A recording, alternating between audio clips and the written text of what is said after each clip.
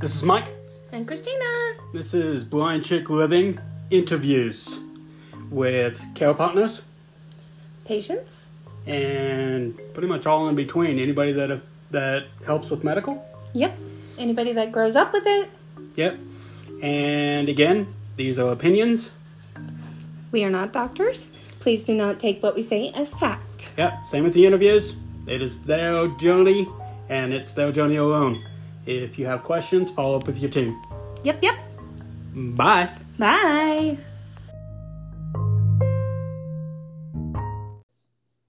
Yep. All right, here we go. Okay, this is Mike. And Christina. And this is the Blind Chick Living podcast. And we are interviewing Julie Nast. And so, yeah, here we go. Okay, Julie, you ready for this? Yeah. All right. You tell us whatever you feel comfortable with. Okay. So pretty much just tell us where you're from and I guess start when all of this started. So I'm from Oshkosh, Wisconsin, born and raised. I still live here. You want to hear my whole story from the beginning? Well, yeah. Yeah, let's hear it. Whatever you want to share. So. Okay, so my mom passed away when I was 15. She was killed by a drunk driver. And my way to cope with that grief was to constantly drink all the time at a young age of like 18. It was my senior year of high school, and I would go to school hungover. Sometimes I would bring alcohol and sneak it into my water bottles. It was my way to cope with the grief. And then at the end of my senior year, I was diagnosed with kidney failure. I just felt like I had the flu, like I had a really high fever. I was throwing up. I had the chills, just flu symptoms. And I went to the clinic the next day and they did lab work and said that my kidney function was dropping down pretty low. And how old were you at this time? 18. I was 19. Oh, okay. So, do they attribute it to the drinking? No. Oh, okay. I was going to say, because it didn't seem like you've been that would be abusing it too much right at that time. So. Oh, it was pretty bad, actually, with the drinking, but... Okay. I actually had a lot of friends and family blame me for the drinking, like, your kidneys shut down because of all the drinking you did, and I'm like, it doesn't really affect your kidneys, it more affects your liver, but... Yeah. After, like, months of testing, they found out it was called hydronephrosis. So as a child, I would get reoccurring bladder infections, and apparently they refluxed up to my kidneys every time I got an infection. Oh, no. I didn't know that. And I had a really bad bladder infection when I went into kidney failure. And I guess I didn't know it until it was too late, I guess. So my kidneys were already scarred as it was from the reoccurring bladder infections as a child. So I guess that last bladder infection just really did it and really made my kidneys not work anymore. So I didn't start dialysis right away. So this was 2004. In October of that year, I found out I was pregnant. Mm-hmm. And my high-risk doctor that I had told me to terminate my pregnancy multiple times. Every time I went into my appointment, I would go in for an ultrasound once a month. And every time I went in there, she said, you need to terminate this pregnancy. And I said, it's not up to you. It's not up to me. This is up to God. And I told her, this might be my only chance to have a baby.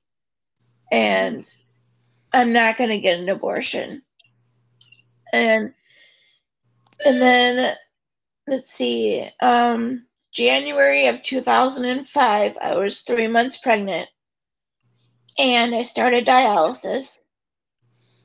What form of dialysis were you doing in center? Yep, in center. I've always done in center.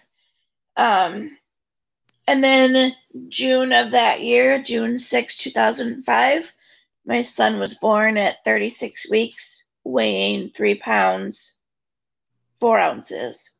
Wow. And he was smaller than an 18-inch doll. He fit into doll clothing. Wow. Wow. And he was 36 weeks. Yep. What about health-wise when he was born? He was healthy. He just had to be under an oxygen tent for the first 24 hours, and then he was in an incubator for like a week because he was a little jaundiced and he couldn't keep his body temperature regulated, so they needed to keep him in there. How was dialysis while you were pregnant with him? It was good, actually. It wasn't that bad at all. Actually, 2 days after I had him, I was diagnosed with congestive heart failure, and it was due to not knowing how much fluid to take off during my pregnancy, whether it was pregnancy weight or fluid weight, and it happened to be fluid all building around my chest. So once I had him, that fluid just stayed on my body and ended up with congestive heart failure. I was going to Fresenius at the time, and my heart was functioning at 25%. And after 2 years, I had a chest catheter. After 2 years, my catheter stopped working, so I had to get a new one.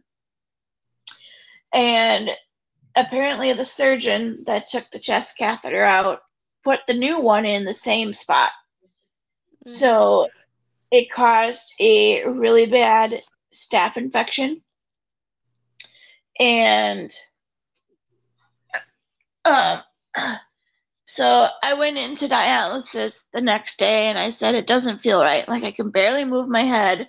I can't even move my arm. It really hurts. And they looked at it, and they said, oh, it's normal. The manager of the clinic and the doctor looked at it. Oh, that's normal. It looks good. I went into the ER that night with 104 temperature.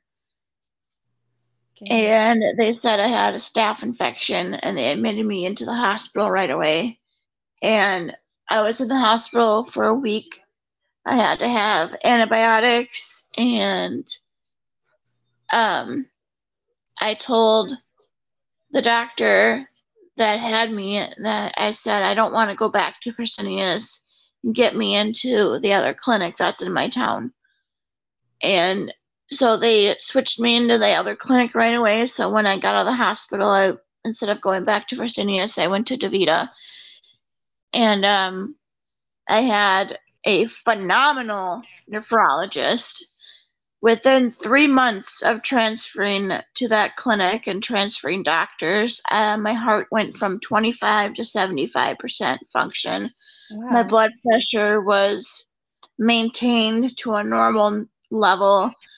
And now my heart is normal function. And I think after about a year, maybe 2 years, my cardiologist said, oh, we don't need to see you anymore. Your heart is doing really good. Huh.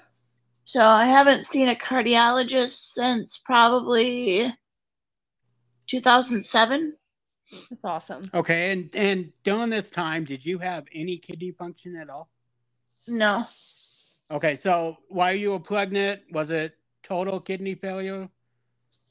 Or did it progressively? So I got pregnant in October, and I slowly went into full-blown kidney failure by the time I was 3 months pregnant. Okay. Yeah. Wow. Okay. And you're doing this as a single mom and all that stuff? Yeah, I was still with Darian's dad at the time. Okay. When we got married in 2007, shortly after the staph infection that I had, actually, And then in 2009, August 1st, I had a kidney transplant from a deceased donor. And that lasted 5 years. After 5 years, it rejected due to me having this part of my story. I don't know, it really irritates me because it could have been prevented. The rejection could have been prevented in my eyes. I had a part-time job and I got a teeny tiny raise, plus I was working more hours, and I was on state insurance like our Wisconsin Badger Care or whatever, and that insurance was paying for my anti-rejection medications. And I lost that state insurance because I was making like a couple $100 more than it was to qualify for state insurance. Oh man. And I did everything I could to get that insurance back. I cut my hours as low as I possibly could. I called a couple of like the drug manufacturers to see if I can just get like the free medication. One of the manufacturers says, no, we don't do that. The other one says, we'll do that if you had a double transplant, meaning like a kidney pancreas type of thing. Huh. And I looked into my work insurance, and with me having a part-time job, there was no way I would have been able to afford the premiums and the deductibles. It was outrageous. It was ridiculous. So my kidney rejected about a month later, total rejection, and I had to restart dialysis. So this was 2014. So did you actually like stop being able to afford your pills, and so you stopped taking them? Yep. Because Okay. I ran out, and I actually got a month's worth for free because I switched pharmacies right at that time. And my pharmacist told me, here, I'll give you a month's dose to keep you going, but that's all I can do because, one of the medications, as you know, is over $1,000 a month. Yeah. And the other one is pretty close to that. So after the medication ran out, I went into full-blown kidney rejection, and I had to start dialysis. This was like September of 2014, and I've been on dialysis since. What insurance did you have when you started dialysis? So I had to get work insurance. I had no choice because, I was still trying to apply for disability or whatever. Right. And that's a process. Yeah. So they had network health, which meant I had to switch back to Fresenius, the clinic that almost killed me. And I even wrote a letter to network health to try to get me to stay at DaVita, and it didn't work. So I had to go back. And I was there for probably almost a year. And then my work insurance switched over to a different one. I forget what it was called. But I was able to go back to DaVita with the new insurance. And then my disability kicked in shortly after that. And I decided to quit my job. This was like 2016. So I quit my job and I decided just to live off of disability and SSI again, So did you go back onto state insurance? Yep, I went back onto Badger Care, and then I also had Medicare as well. See, and stories like this piss me off so bad. Yeah, it makes me mad too. Just if they would have just stepped up and helped or assisted, and now they're paying needed dialysis. Yeah, and now they're paying millions because Yep. of it. All over a month of pills or a couple months worth of pills. Right. And I was just trying to live the American dream and do what's right and be a part of society and finally get a job that I actually enjoyed.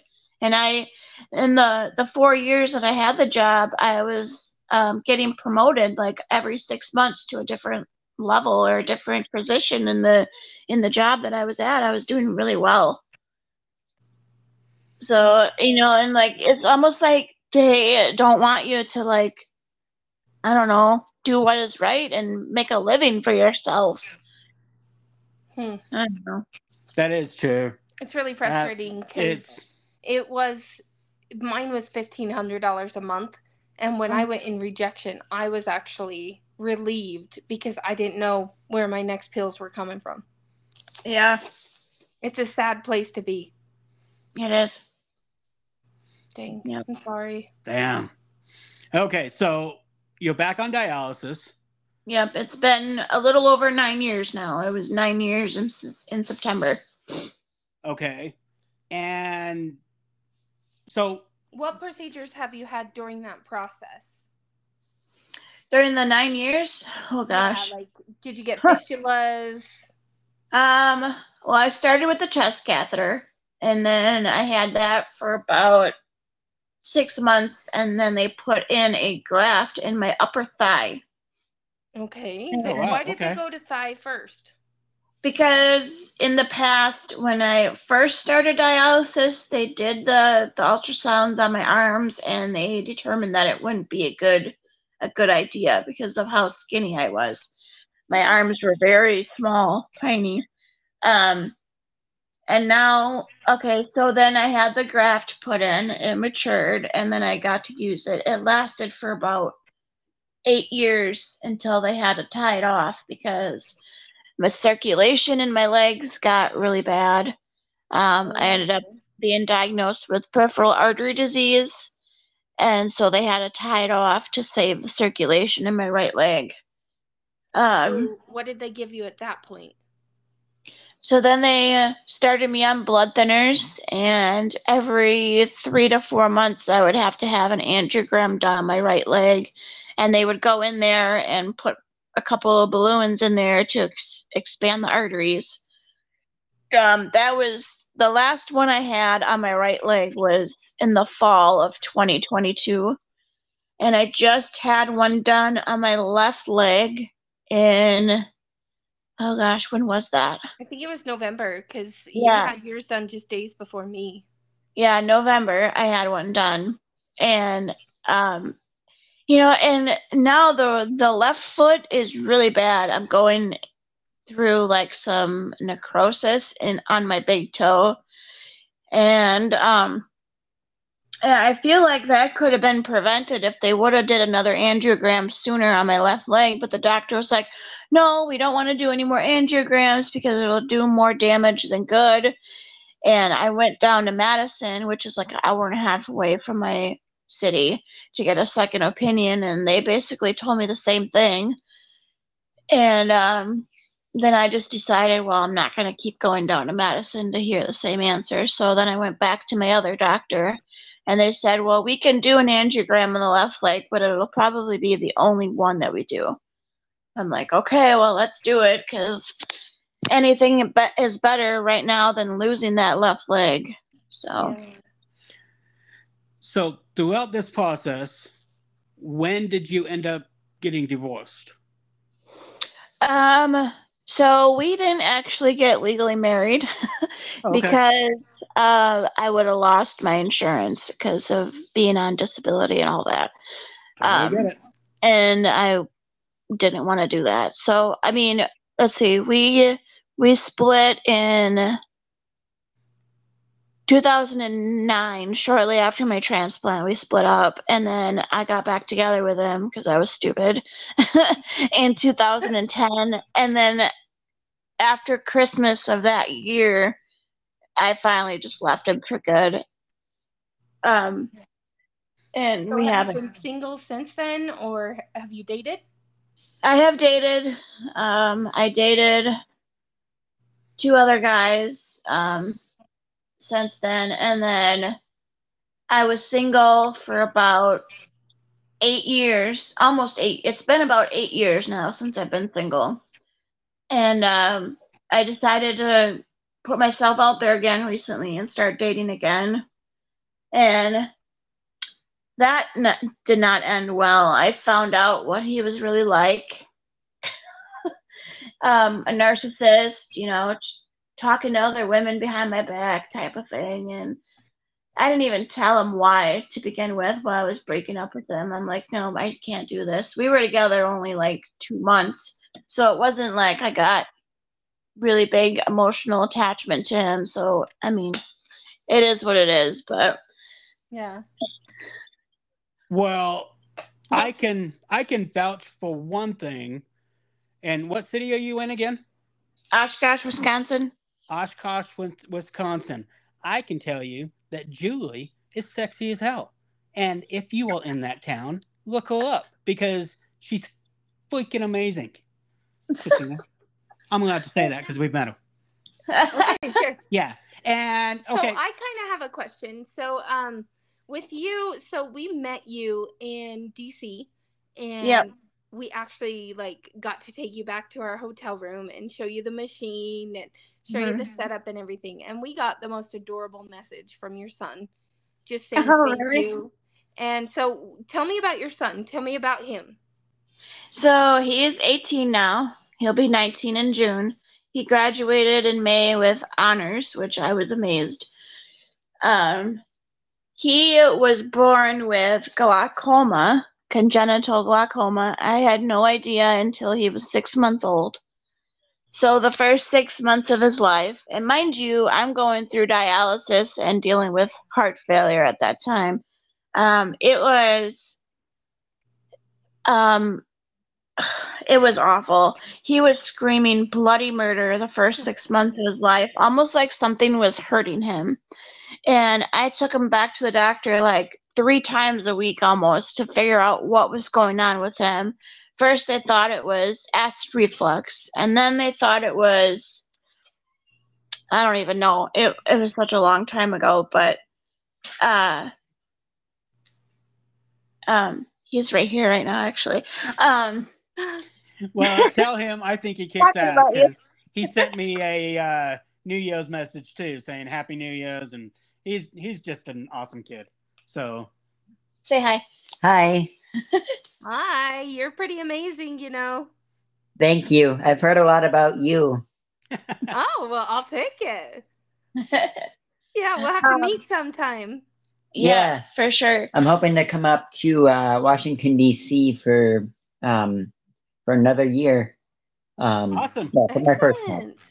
That would be cool. I mean, and if we can meet, that would be amazing. Yep, we'll do it. So Yeah.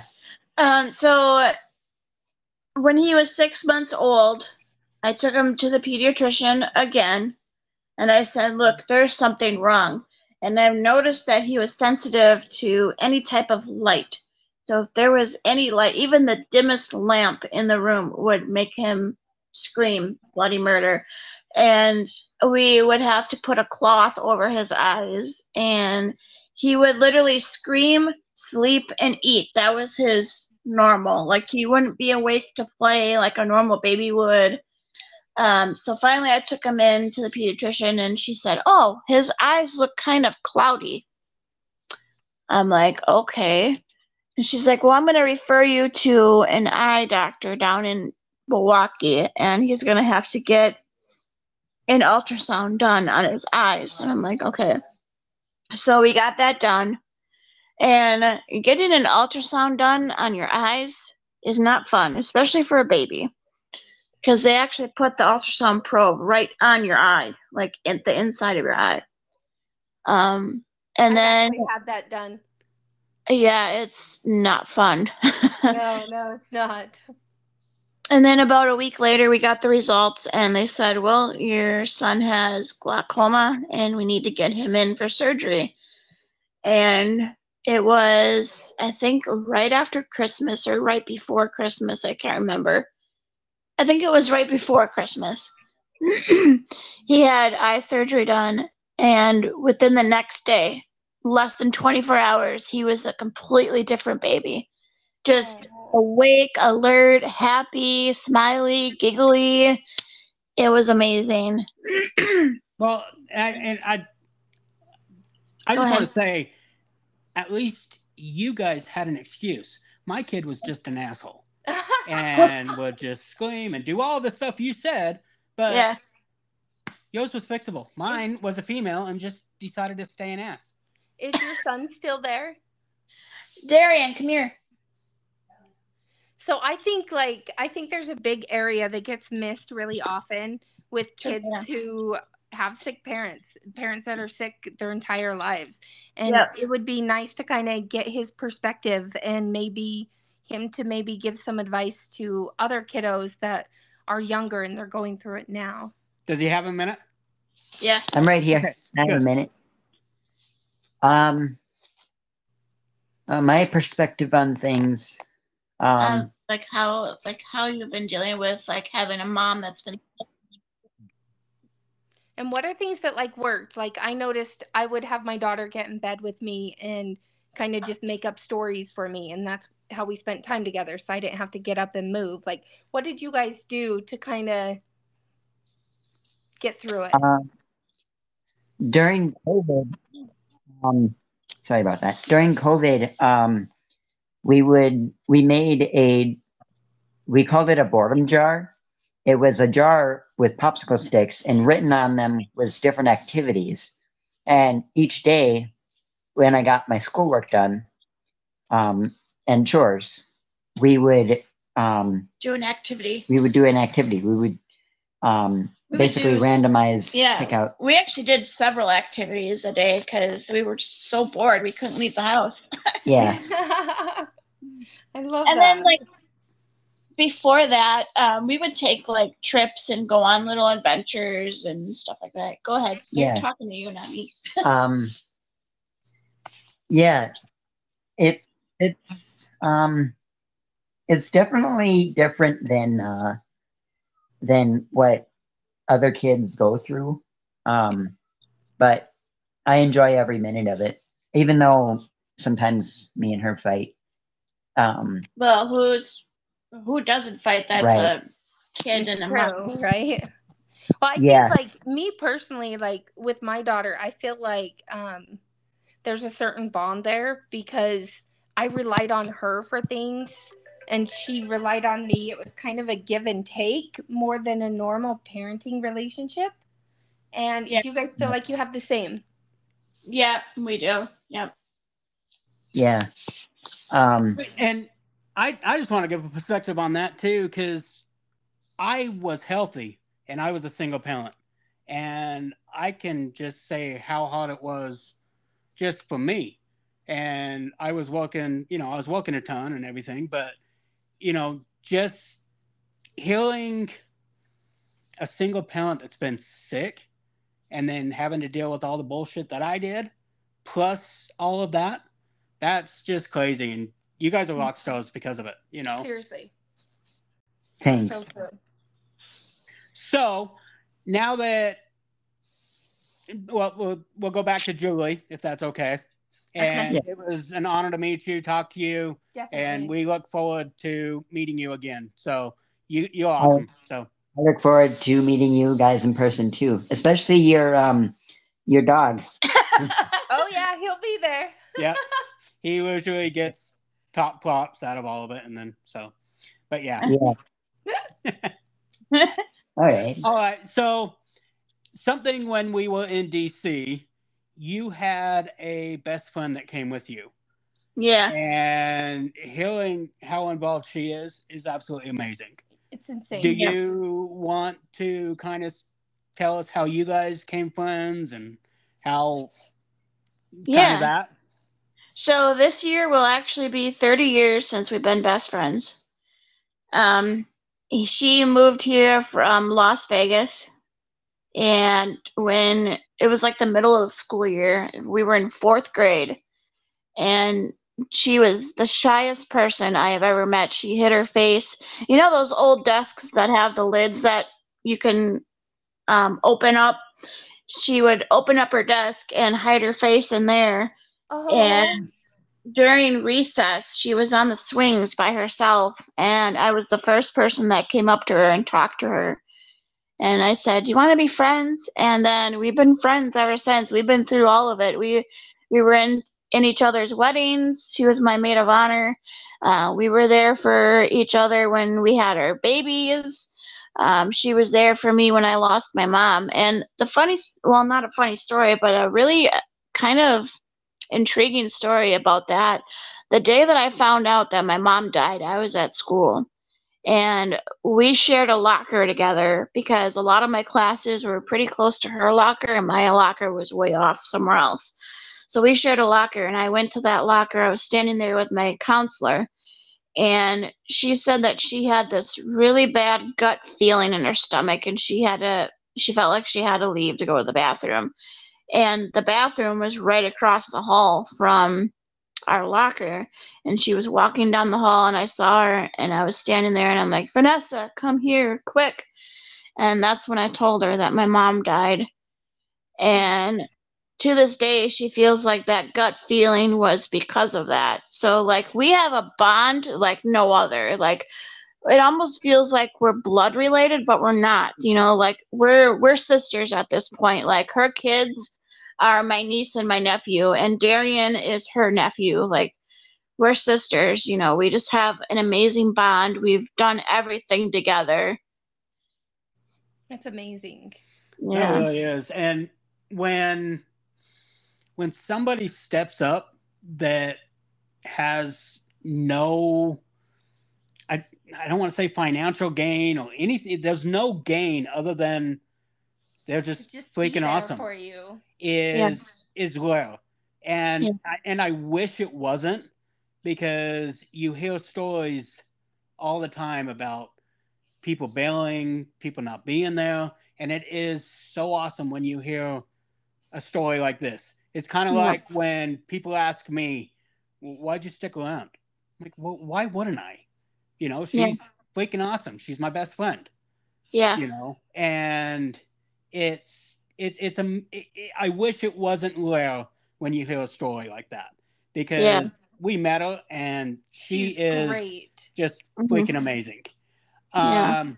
So going to currently right now, what are you currently going through with? I heard you did the hyperbaric chamber and stuff like that. Do you want to fill us in on stuff like that? Yeah, so like I said, my left foot is going through a little bit of necrosis, which is very, very painful. It's on my left big toe. And I went to wound care about a month ago, and they said, well, how about we start you on the hyperbaric treatments? And I said, okay, what is that? Like I heard about it because, of course, I watch Grey's Anatomy. And I knew what it was, and I'm like, okay, so that will help. And she's like, well, we're hoping, but we'll give it a try. And they didn't have an opening until today. So today was my first day, and it is 2 hours long. I'll be doing it for 5 days a week for 4 weeks. And they said if they need to increase it, they can increase it by 2 weeks after that if I need to. So it'll be at least 4 weeks, if not 6 weeks, 5 days a week. I know that. So I was very lucky. I rode with like a nonprofit that took me to my dialysis center, and there was this gentleman they would pick up after me, and he went in and had his leg amputated from below his knee down. And when they did it, they did not leave enough skin to close it up. And so it was just wide open. And so every time I went to dialysis, he was going to the hyperbaric chamber. And so we basically went 3 days a week, and I saw him all 3, and I slowly watched that wound get better and better and better. And I can remember the day after about 2 months when he didn't have to go anymore, and it was all completely healed. So I truly think this is something that's really going to help you and be good for you. I hope so. Yeah, like I said, I was diagnosed with peripheral artery disease, and it's from being on dialysis for such a long time. And, my younger years when I was on dialysis, I was stupid, and I didn't follow the diet. And, I live in Wisconsin, and cheese is like everywhere, and it goes with everything. So, and I didn't take any phosphorus pills, or I should say rarely ever took those.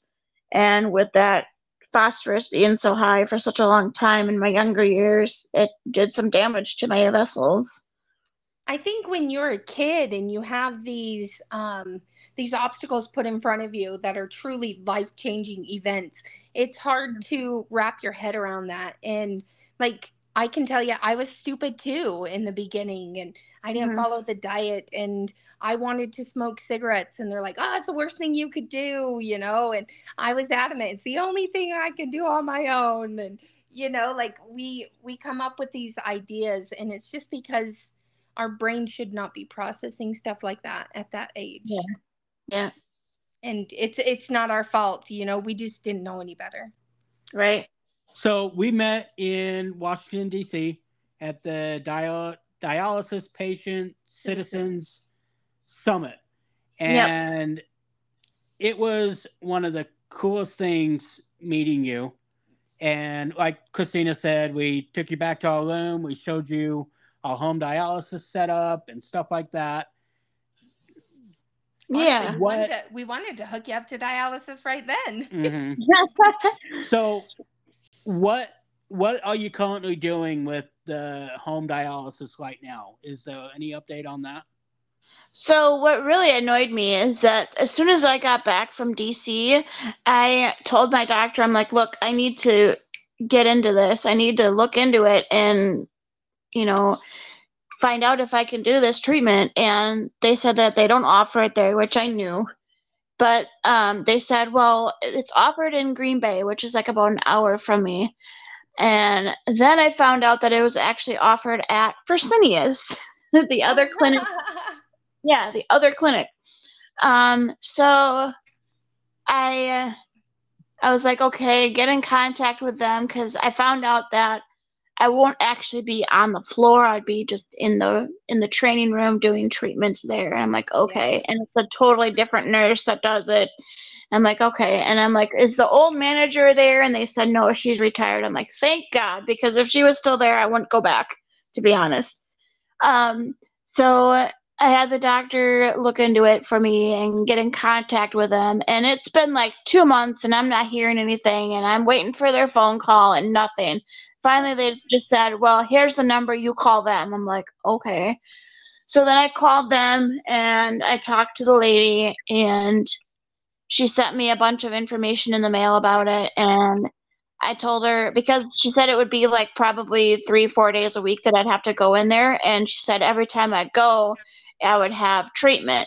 Yeah. And it'd be like 5-6 hours at a time. And I said, well, right now I'm dealing with the hyperbaric stuff right now, and I want to get that out of the way before I put another thing on my schedule, because the hyperbaric chamber takes 2 hours of my day. So I want to get that out of the way. So next month when I'm done with this, I'm going to call her back and set something up. And I'll go in there to talk to her about it and see the machine, and then we'll go from there. Okay, Gotcha. make sure you keep us updated on that, because 5 to 6 hours a day, that sounds excessive. A lot. So I did 5 days a week, and we did 2 hours each time. Okay. And that was kind of perfect, to be honest. And I mean, it was a lot, but it wasn't. I switched to nights, and it wasn't anything crazy. I would say crazy or extreme. So when you find that out, you let us know, and we will. I will. We'll see if we can help out with that a little bit here and there. But, and they asked about the access that I'd be able to use, because I like the fact that Christina can use the catheter. I don't feel comfortable with cannulating myself, so I would have to have someone else do it, and it would honestly probably have to be a nurse, because I don't think Vanessa would be willing to do it. Excuse me. I had a fistula put in my arm in March, and it's just not maturing. I had one revision done in August, and now they want me to get another one done. And I'm like, I need to wait until the hyperbaric treatment stuff is done with before I get another revision done. Like I just need a break from procedures, because I don't know. This year, you get there where you need to just let your body kind of handle one thing at a time. Yeah. So once I get this other revision, yeah, because the lady said was like, yeah, you need to get this other revision done so we can use your fistula. And I'm like, well, what if it's not an option? Like, what if it just doesn't mature? Can I use my catheter? She said, if there's no other possible access that we can use, then we can. So Okay, well that's promising. Yeah, that is. Because a few places are absolutely not, which I don't understand because yeah, throughout dialysis you're gonna have every access, so they should right. teach you every access, and so. But yeah, anywhere they're willing to negotiate and work with you, that's good. You can work with them. Yep. Yeah. And when you guys told me that you can take a shower with the catheter, I was just like in shock. I'm like, what? And I talked to my doctor about it. I'm like, yeah, look, she's able to take showers. She does this, this, and this to be able to do it. And I said, I want to be trained in how to change my dressing and clean the site, because when she gets out of the shower, she changes her bandage right away. And they said, well, it's against our policy. We can't do that. And you're not allowed to take showers. I'm like, well, you don't know what goes on behind closed doors in my house. So I'm going to do what I'm going to do. And honestly, if they don't train me on how to change my dressing, I pretty much know how to do it myself. I could probably find those swab sticks that they use to clean the site on Amazon if I need to be honest. Well, and I would start with advocating for yourself on that too, because yeah, we say, don't tell me I can't, show me how I can, because right. You have to live, and Yeah. that's what they need to realize, is that you have to live. I mean, it's like if there's a big giant thunderstorm and it gets wet, are you going to melt? No, you just have to take care of it. Yeah. So Yeah. life happens. Right. And if they don't teach you every single thing that might possibly happen, then they're not preparing you. And I think it took a minute for them to realize that with Christina, that listen, she wants to go swimming. She wants to do this. She wants to do this. You guys can either tell us how to do it, or she, like you said, she's going to end up doing it behind your back. We're going to find a way to make it happen. And see, like my team in the beginning, they were the same way. Oh, we don't do that. We don't do that. But the thing is you will be able to grow with your team and just communicate effectively with them and let them know why it's so important to you, and just see what you guys can work out together. Yeah. Yeah.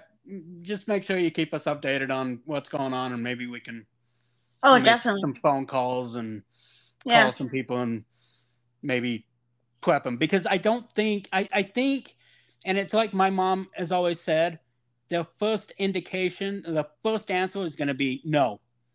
Yep. And my mom taught me early on, ask the question 3 times, because the first impulse, no. Second one, no. And then the third one, they're going to actually think about what's going on, what's happening, and think real life. Because I would ask the nurse, listen, if you had a CBC, would you be here or would you be home?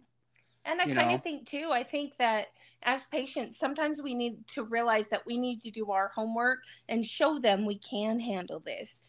And after you show her, hey, I'm going to do everything you tell me and the steps you tell me and do it the correct way, because this is my dialysis, I think she'll start to understand more as well. Yeah. Absolutely. So we kind of try to wrap up the interviews with our site is called Living on Dialysis. And I know you're a huge part of it now, and you're freaking awesome on it. But could you tell me a couple things of how you are just living on dialysis? Well, I like to spend time with my friends and my son, obviously. We try to do stuff together. Even before the whole foot thing, and my car is actually broke down right now, so we're not able to do a whole lot, but we would go on little sporadic trips and go on adventures. We like to visit different zoos and petting farms that we have around here. Every week, like once a week lately, I've been having a game night with my sister, and we'll just sit around with my cousin and my nieces and play cards. So that's kind of fun. That's good. That's great. That's awesome. And also, I look forward to. Go ahead.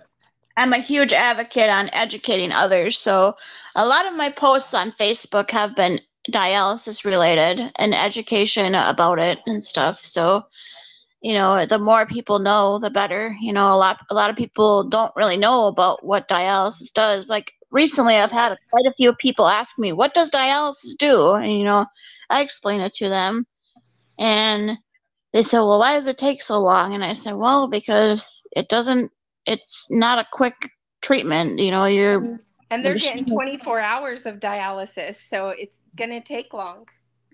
Right. And I like kind of telling them too that, preventative care. Yeah. If you would have known, or even your parents, if they would have known little things of blood pressure or UTI, of how dangerous those can actually be. Yep. We hear stories all the time, unfortunately, of situations like yours. Situations of, well, I had high blood pressure for over a year and a half, or little things like that. Of, well, why the hell did you have high blood pressure for that long? They said that I'm watching it. I think too, that's why this is so important for you to tell your story, because who knows who's out there right now thinking maybe I'm in the same situation. Yeah, like for me, it could have been prevented, because when I had those reoccurring bladder infections as a kid, they only treated the bladder infection. They never did any further testing to see how my kidneys were or anything. Yeah, unfortunately. And so we're going to kind of wrap this up, and we look so forward to meeting you again. Hopefully we'll be in Washington, D.C. again, and we can meet up and we can party and just have a blast like we did last time. And hopefully this next time we'll actually be able to talk to Congress. But yeah, hopefully. So hopefully next time we maybe can do an update or something in a couple months and find out how that hyperbaric chamber is working for you. Oh, for sure. Yeah, that's awesome. All right. So this is Mike. And Christina. And Julie. And this has been awesome, and this is Living on Dialysis. Bye. Bye.